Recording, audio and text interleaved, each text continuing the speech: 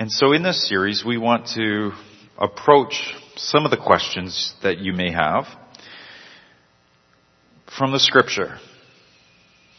And so I'm going to invite you to take a copy of the Scripture. Maybe you have one on your phone, that's fine. Just try not to be distracted by Candy Crush. Or I grab a paper version in front of you. And today we're going to work through the Bible. And I'm just going to turn to a lot of different passages and try to help us understand what the Bible teaches about the question, what happens when I die? What happens when we die?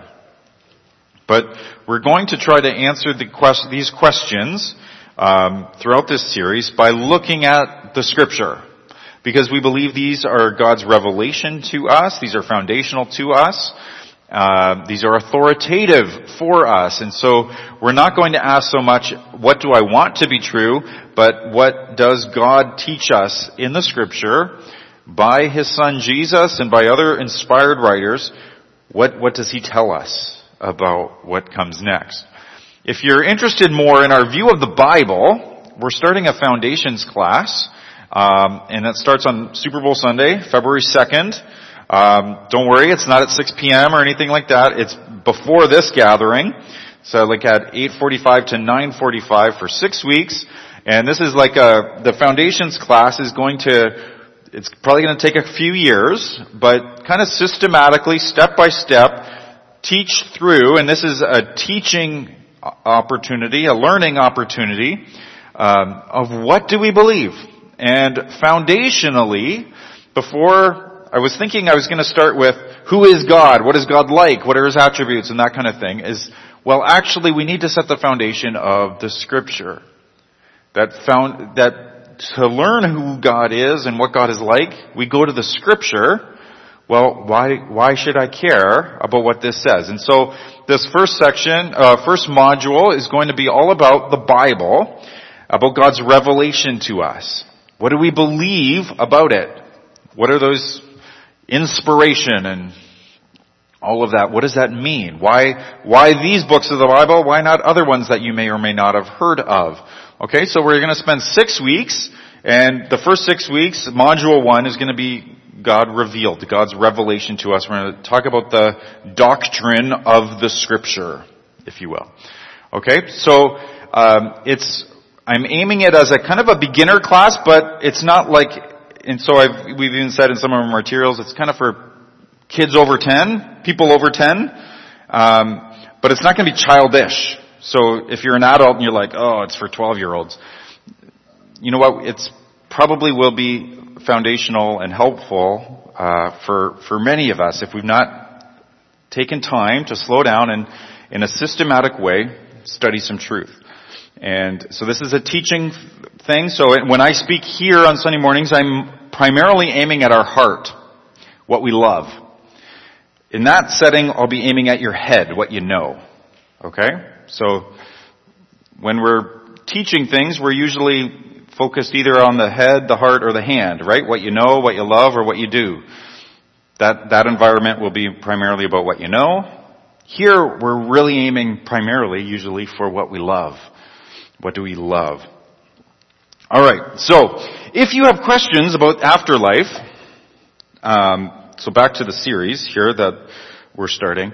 If you have questions, we'd love to interact with you on these questions. So what are the burning questions that you have about what happens after you die or after Jesus returns? Whichever comes first. So we've listed a few of these questions that I'm going to answer in successive weeks. Next week, I'm going to try to answer the question, will God really send people to hell? Next week, or the week after, if I'm heavenly minded, can I be of any earthly good? That is, if I'm only ever thinking about heaven, am I actually going to do any good in this earth? Like John Lennon, right, in his song, Imagine there's no heaven, imagine how much good you'd do if you didn't believe in heaven. You would finally get down to work and accomplish something good here on earth. I'm going to talk about why John Lennon is wrong. And the 26th of January is heaven just a never-ending church service? Because if it is, it doesn't sound like heaven. So what is heaven like? What is the eternal heaven, the new heavens and the new earth like? And then on February 2nd, Super Bowl Sunday, is going to be Q&A, which is not on the spot like, hey, what questions? Let me field them. It's in advance. You submit questions. So starting anytime, we have a form on our website. You can email me. What are the questions you have about this big old topic? And we'll try to address some of the common questions that still remain. But as we come to the afterlife, we often think, as the subject of the afterlife, we often think, man, it's so mysterious. And it is in some ways. It's mysterious. We don't quite know.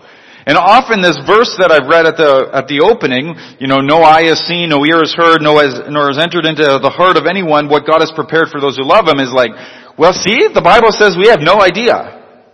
The Bible says we have no clue what's next, so let's not bother talking about it. But as I read, the verse continues where Paul says, but God has revealed these things to us by His Spirit.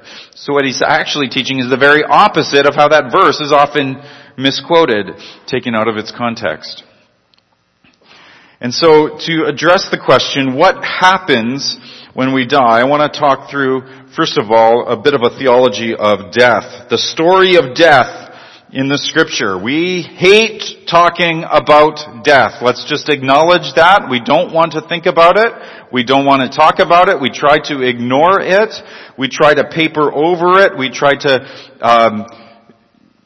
avoid the topic, if at all possible. We kind of segregate death to it used to be very much parts of our home, right? When someone died, the visitation was in the family room, and it was much more. But now we've kind of institutionalized it. We've tried to we put a lot of makeup on the deceased and say things that are so silly, like they look just like themselves. Like if you ever don't look like yourself, it's probably in that moment. So we hate talking about it. But it's unavoidable. It's unavoidable. The psalmist says in Psalm 90, help me to number my days that I may live a life of wisdom. Help me to think about that the reality is that this life here on earth is limited, that there is a number to my days, that my days are not infinite, they are numbered. There's a definite number to my days. And so help me to think about that so that I would live a life of wisdom. That there's wisdom to be gained from thinking about questions like this. So we should start at the beginning. What are the origins, as we're talking about the story of death, what are the origins of death? Well, in Genesis 1 and 2, we have the story of God creating this world. And He creates it very good. He creates all of these things in relationship with Himself. The Hebrew word is shalom, that there is peace, there's harmony, everything is in rhythm, there's flourishing, everything is right. There is no death. That humanity Adam and Eve are in right relationship with God, they're in right relationship with each other, they're in right relationship with nature all around them. And God has this creation that's wild and untamed, but in the middle of this wild and untamed creation, He creates a garden, calls it Eden. Before Eden was a high school, it was a garden. And He gives Adam and Eve what we call the cultural mandate. And that's in Genesis 1 verse 28 to 30, where God blessed them, that's Adam and Eve, and said to them, be fruitful, multiply, fill the earth and subdue it. Rule the fish of the sea, the birds of the sky, and every creature that crawls on the earth. God also said, look, I have given you every seed-bearing plant on the surface of the entire earth, and every tree whose fruit contains seed. This will be food for you. For all the wildlife of the earth, for every bird of the sky, every creature that crawls on the earth, everything having breath of life in it, I have given every green plant for food. And it was so. God saw all that He had made, and it was very good indeed. He gives this cultural mandate. Go and work the ground. Go and expand the garden. Go and create cities, and go and create culture. Go and work, be fruitful, fill the earth, and multiply. There was work, but there was no toil, no frustrations. There were no setbacks. But God gave a condition, right? He says, you can eat the fruit of any tree in the garden except the fruit of the tree of knowledge of good and evil. And you know in Genesis 3 that they do this. They do eat of this fruit. And God had warned them, and he says, if you eat of the fruit of that tree, you will surely die. And they sinned. They, as it were, declared independence from God. And then listen, look at Genesis 3, verse 17.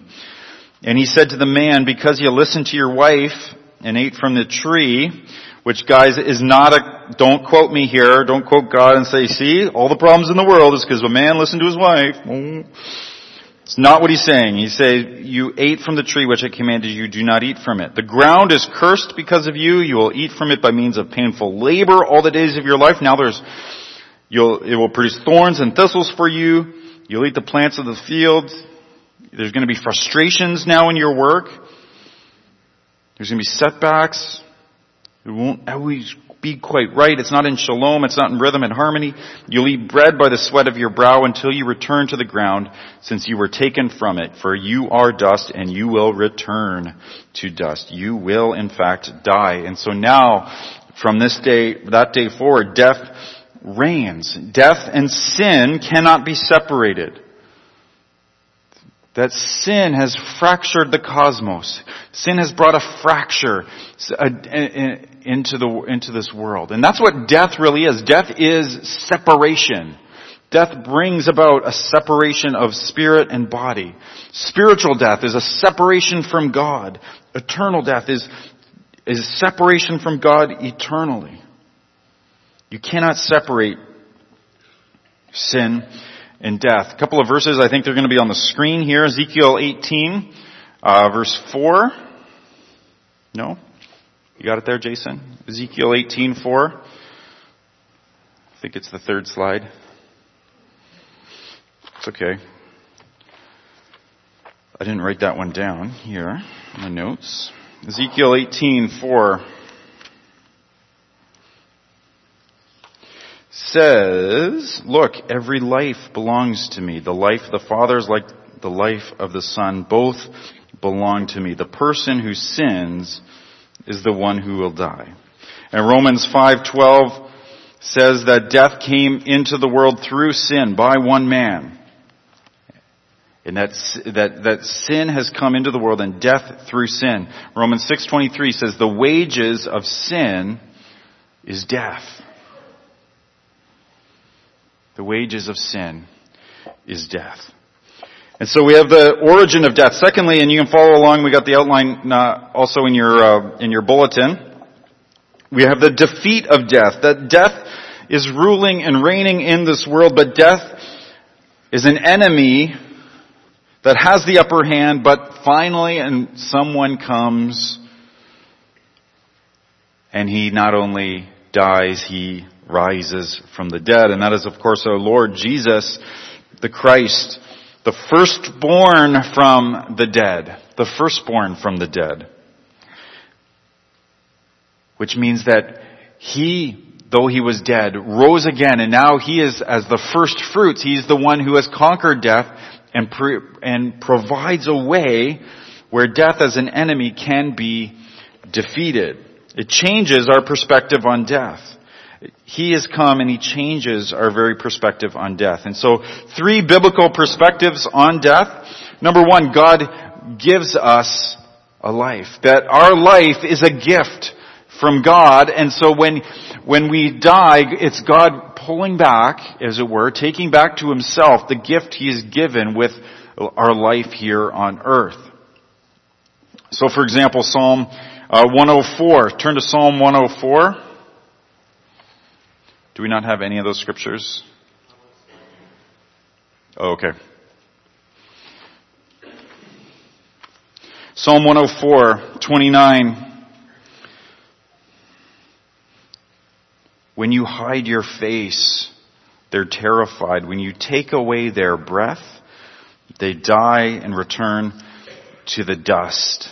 When you take away their breath, they die.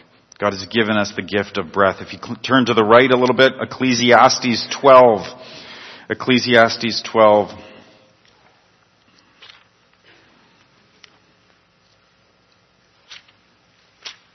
It is on page 593. Ecclesiastes 12:7. And dust returns to the earth, as it once was, and the spirit returns to God who gave it. Our days are numbered. In Acts, Paul says that he's written our days down in his book. He knows the number of our days. We are not owed life. He doesn't owe us this. They are a gift that he's given. And so, friends, a biblical perspective on death is that no one dies early. No one dies early. Which raises some questions, hard ones, like what about babies? What about some of us have had miscarriages? What about them? The most honest answer is, I don't know. I don't know. But no one dies early. We can know that our days are written, our life is set out by God, our Creator. And we have hope that at the end of time and in eternity, and we'll wrestle with some of this later on in the series, we'll look back and be able to see that God was right and good. And He did cause things to work together for good. That no one dies early. Second perspective on death is that we are finished with our toil and our work. That death means the end of toil and frustrating work. For example, 2 Timothy chapter 4. So that's towards the end of the Bible. 2 Timothy 4.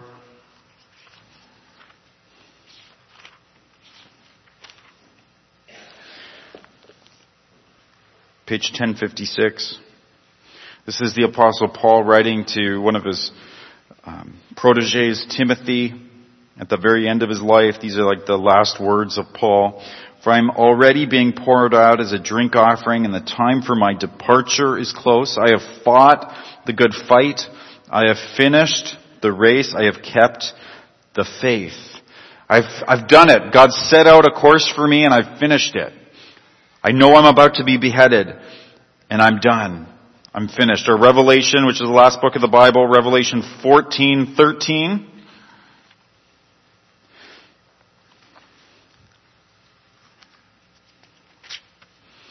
Revelation 14 and 13.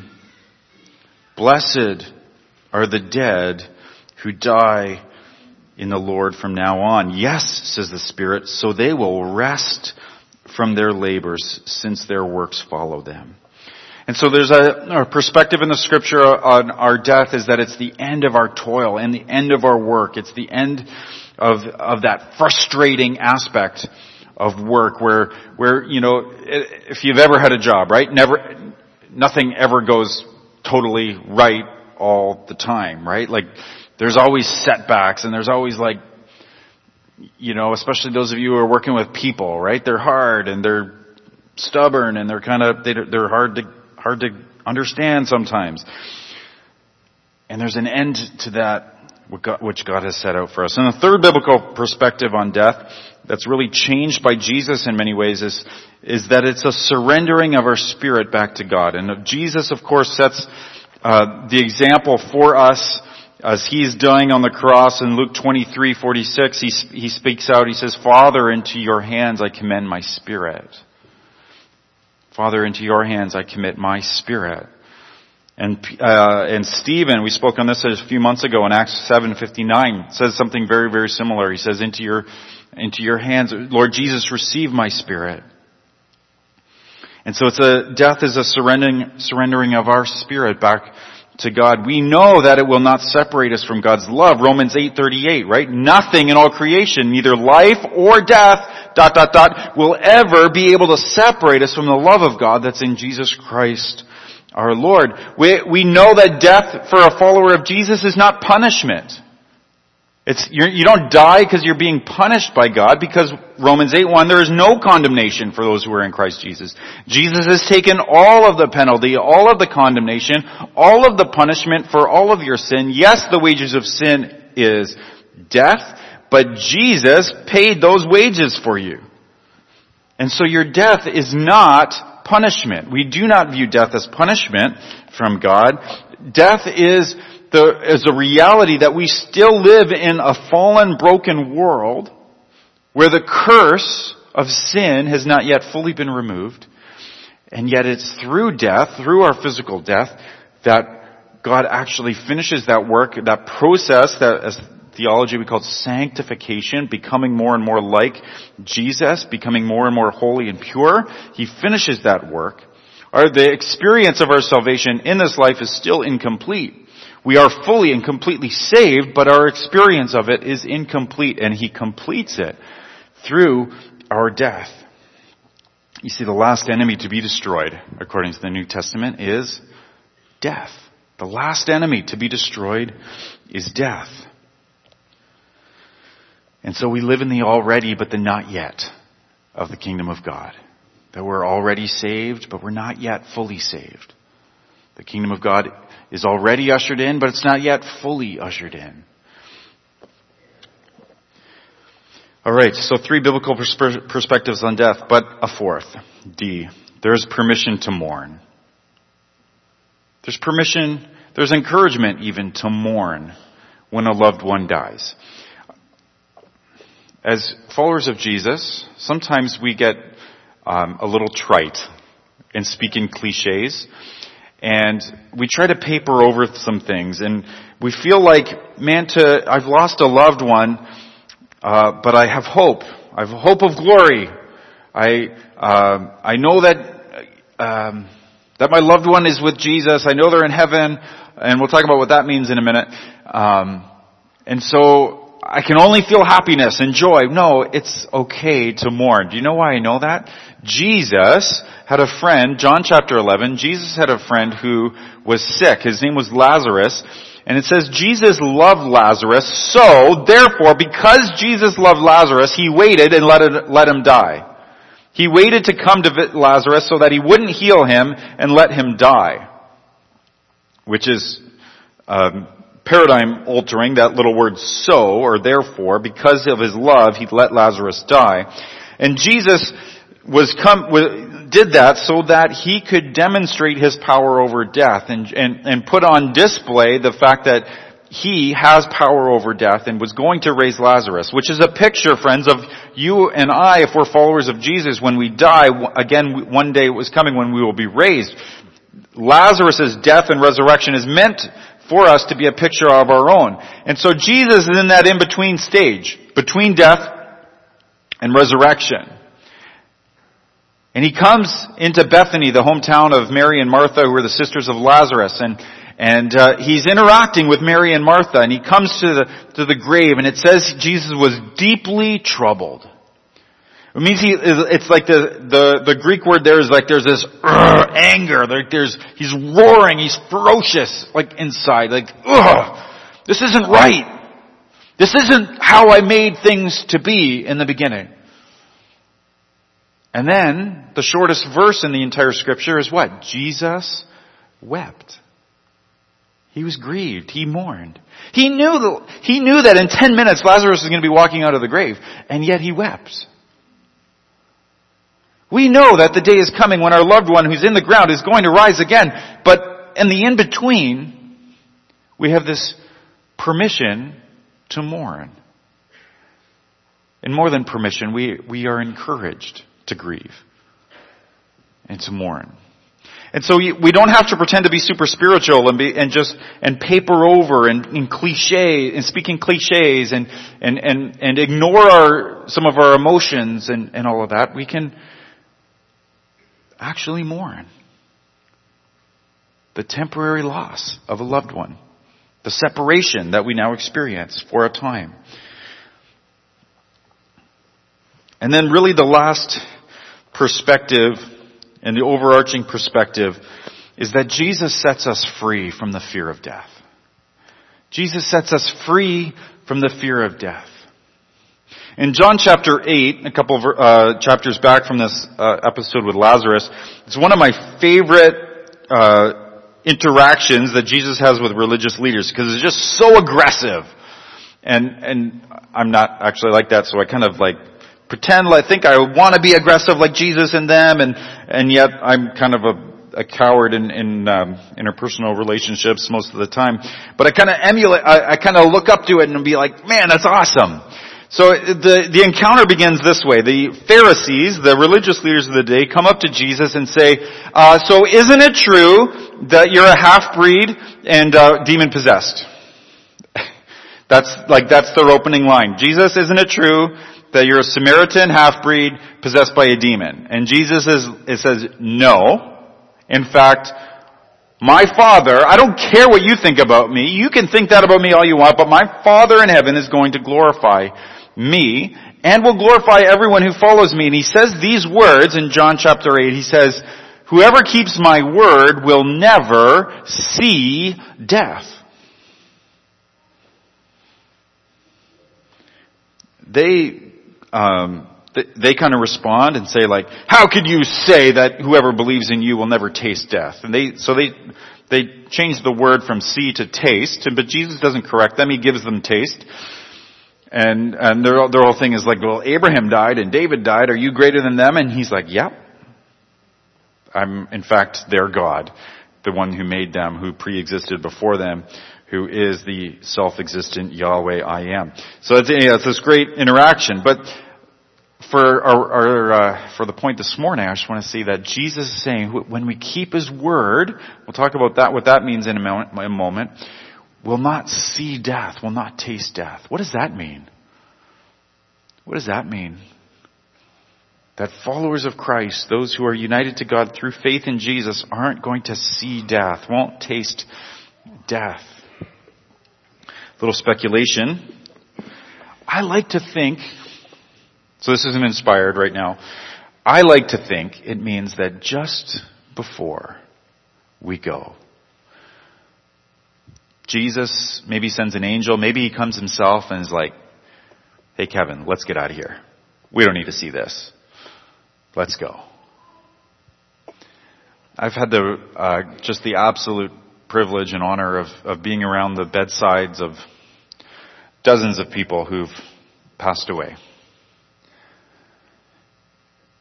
Probably not as many as some of you work in the healthcare profession, but as a pastor, just one of the great privileges I have is to be welcomed into that sacred space as people breathe their last. And honestly, usually there's a smile and they're gone. And I've often wondered, what is it? They're not, here's death, I'm seeing death, but they're not tasting death. They're not seeing death. They're gone. They're gone. That's what I think. I could be wrong on that. But I do know He sets us free from the fear of death. Because look at Hebrews chapter 2. Hebrews chapter 2. This is a great, really foundational passage for us this morning as we're talking about what happens when we die. Hebrews chapter 2, beginning of verse 14. That's on the screen. Nice. Since the children have flesh and blood in common. Who's the children? You and me. All of us have a mama or a dad. We have flesh, we have blood in common. Jesus also shared in these. He came in flesh and blood. That's what we've just celebrated at Christmas. So that through His death, He might destroy the one holding the power of death. That's the devil. And free those who were held in slavery all their lives by what? By the fear of death. He's come to set us free from the slavery of the fear of death. It's what Jesus came to do. That's why He came, to set us free from the fear of death and slavery from that fear. We do not have to try to manipulate and control everything out of fear. I hope that even just these couple of minutes so far, would even free us up to live, to enjoy the life that is a gift from God. And to know that we're not going to leave early, we're not going to stay late. And that nothing comes to our life that doesn't first pass through the hands of our Father in heaven. And speaking of heaven, let's talk about heaven. And so point number 2, so first I wanted to talk about the story of death in the scripture and how Jesus really transforms our perspective on death. I want to talk about the present heaven. Well, why do you say the phrase present heaven? Why not just say heaven? Well, I think there's some misunderstandings about this. This might be new material for some of you. And so love to chat with you about that if this is new. But the questions, what's heaven like, and the question, what will heaven be like, are different questions and different answers. What is heaven like versus what will heaven be like are different questions with different answers. The present heaven is where Christians go when they die now. And that is a temporary stop on the journey to the final destination. The final destination, we can read about in Revelation 21. So, I don't want this to be the word of Kevin. This is the word of God. Revelation 21. Right at the very end. Page 1103. So, if you're having trouble finding that, start at the back and go back a couple pages. Revelation 21. I saw a new heaven. Oh. So there's an old heaven. There's a new heaven and a new earth. For the first heaven and the first earth had what? Passed away, and the sea was no more. I also saw the holy city, the new Jerusalem, coming down out of heaven from God, prepared like a bride adorned for her husband. Then I heard a loud voice from the throne. Look, God's dwelling is with humanity, and He will live with them. They will be His peoples, and God Himself will be with them and will be their guide. He'll wipe away every tear from their eyes. Death will be no more. Grief, crying and pain will be no more, because the previous things had passed away. So there's the first heaven and the first earth, and there's a new heaven and a new earth. And so the first heaven is where we believe people go when they die now. The future heaven, the second heaven, the new heavens, is the new creation that will be ushered in at the return of Jesus. Great book on this topic, just called Heaven, Randy Alcorn.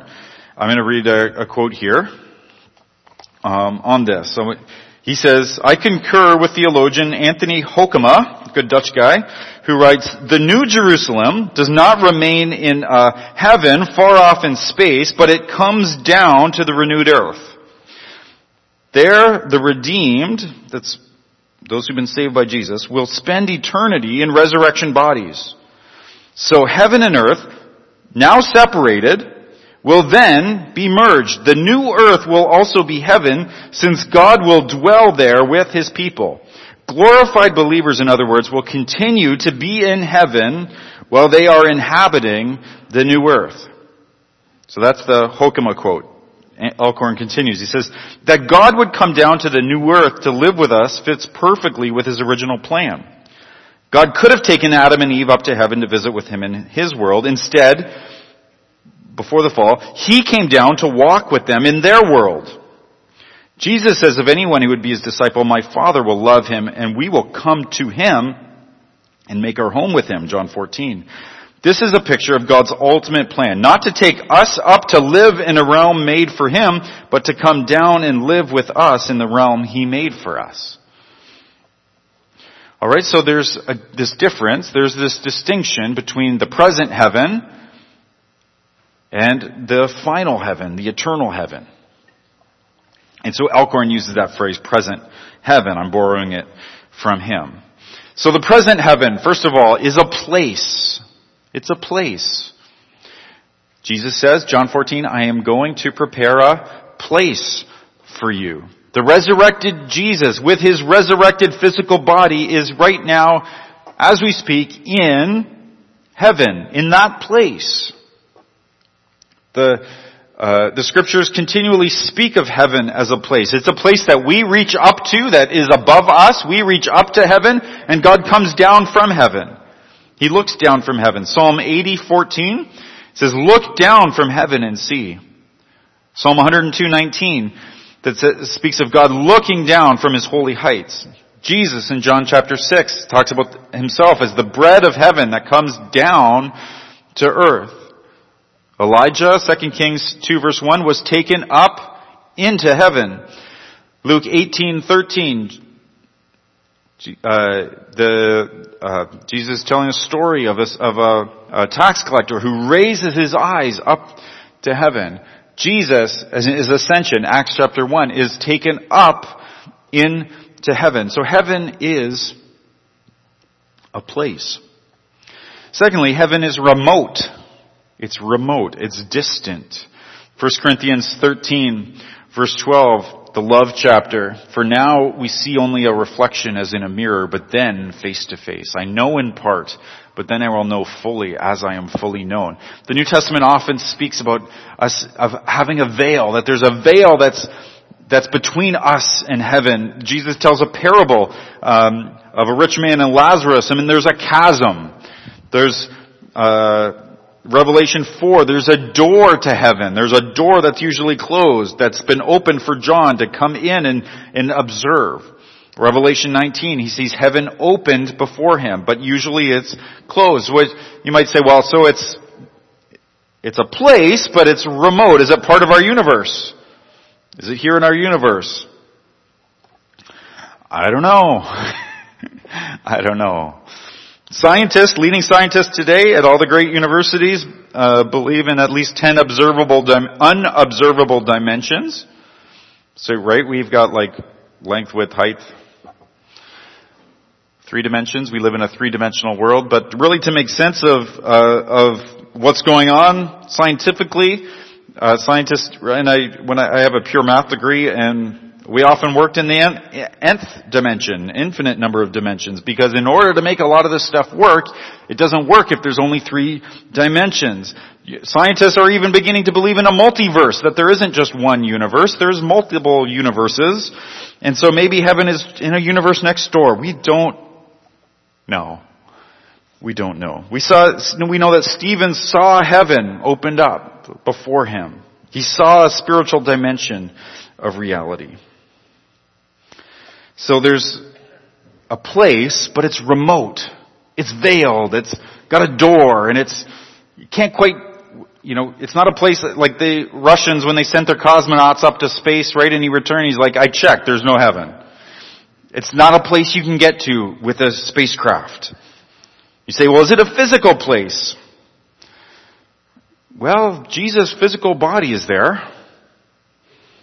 Elkhorn tries to make the point, and I'm not sure I believe him, that people who are in heaven have some sort of a physical body because they're pictured as having a tongue and they're speaking, and so they must have a body, and they're wearing clothes, and so they must have a body, but what's literal and what's figurative, that's hard to decipher sometimes in the scripture.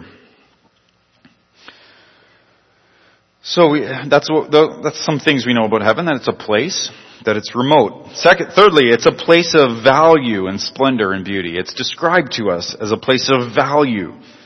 Streets are paved with, the sea is made of crystal or glass. The gates are made of pearls, right? The pearly gates. So is that literal or is that figurative? But the point is that what we value here, crystal, gold, pearls, is so common there. It's like water. It's like bricks. It's like asphalt. What we value, it's a place of value. It's a place of splendor. There's no sun needed. There's light. It's a place of purity that's vastly superior to our current reality. We live it with washed robes, white garments, fine linen. The foul side of our present world does not exist there. The foul side is not there. It's mysterious. Point D, that would be 4. Mysterious. Ezekiel chapter 1. Alright, so we have all this revelation, and I think often it's meant to demonstrate that we don't quite get it. I'll show you what I mean. If you try to picture some of the things that are described in heaven, you might have nightmares. Your mind might go crazy.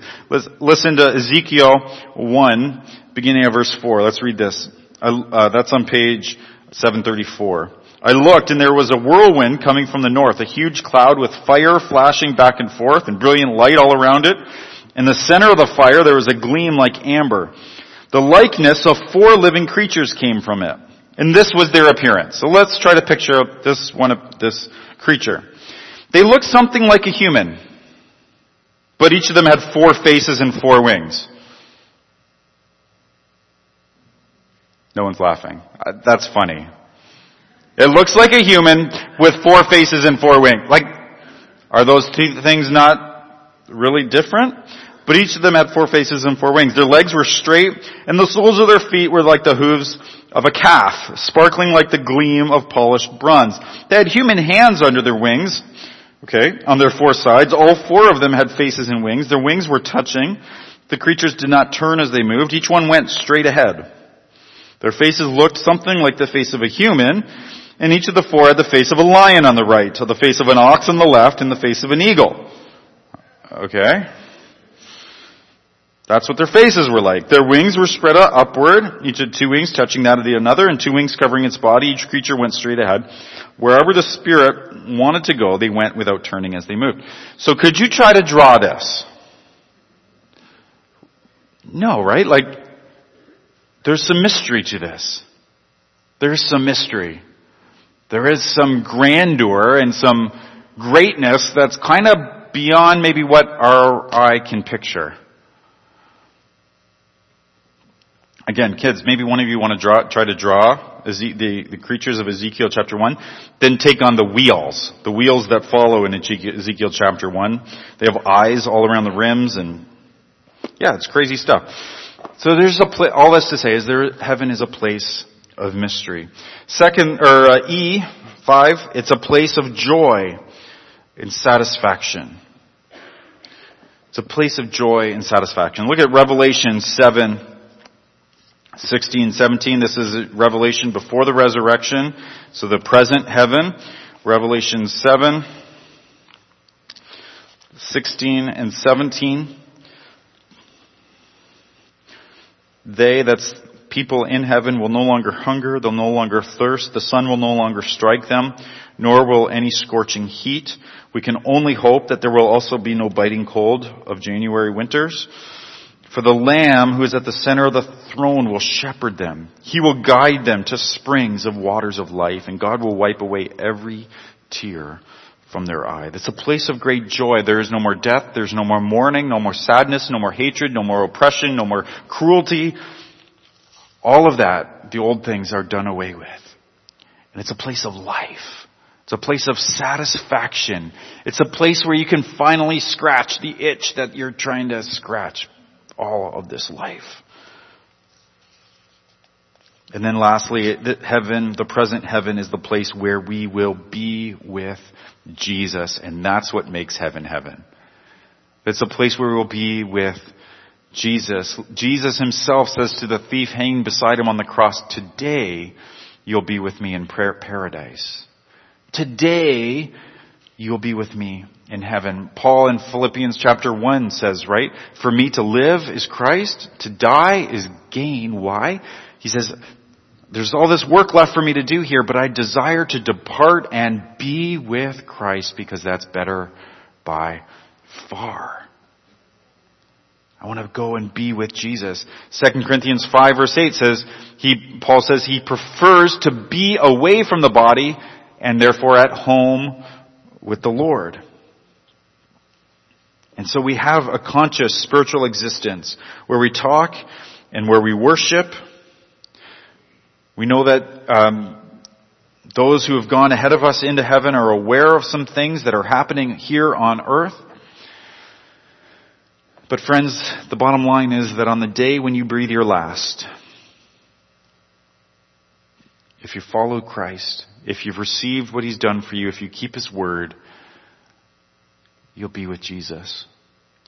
You will be with Jesus. And on that day, no obedience to Jesus will seem excessive. No sacrifice made for following Christ will seem not worth it. All of the sufferings of this present time will not even be worth comparing to the glory that will be revealed to you.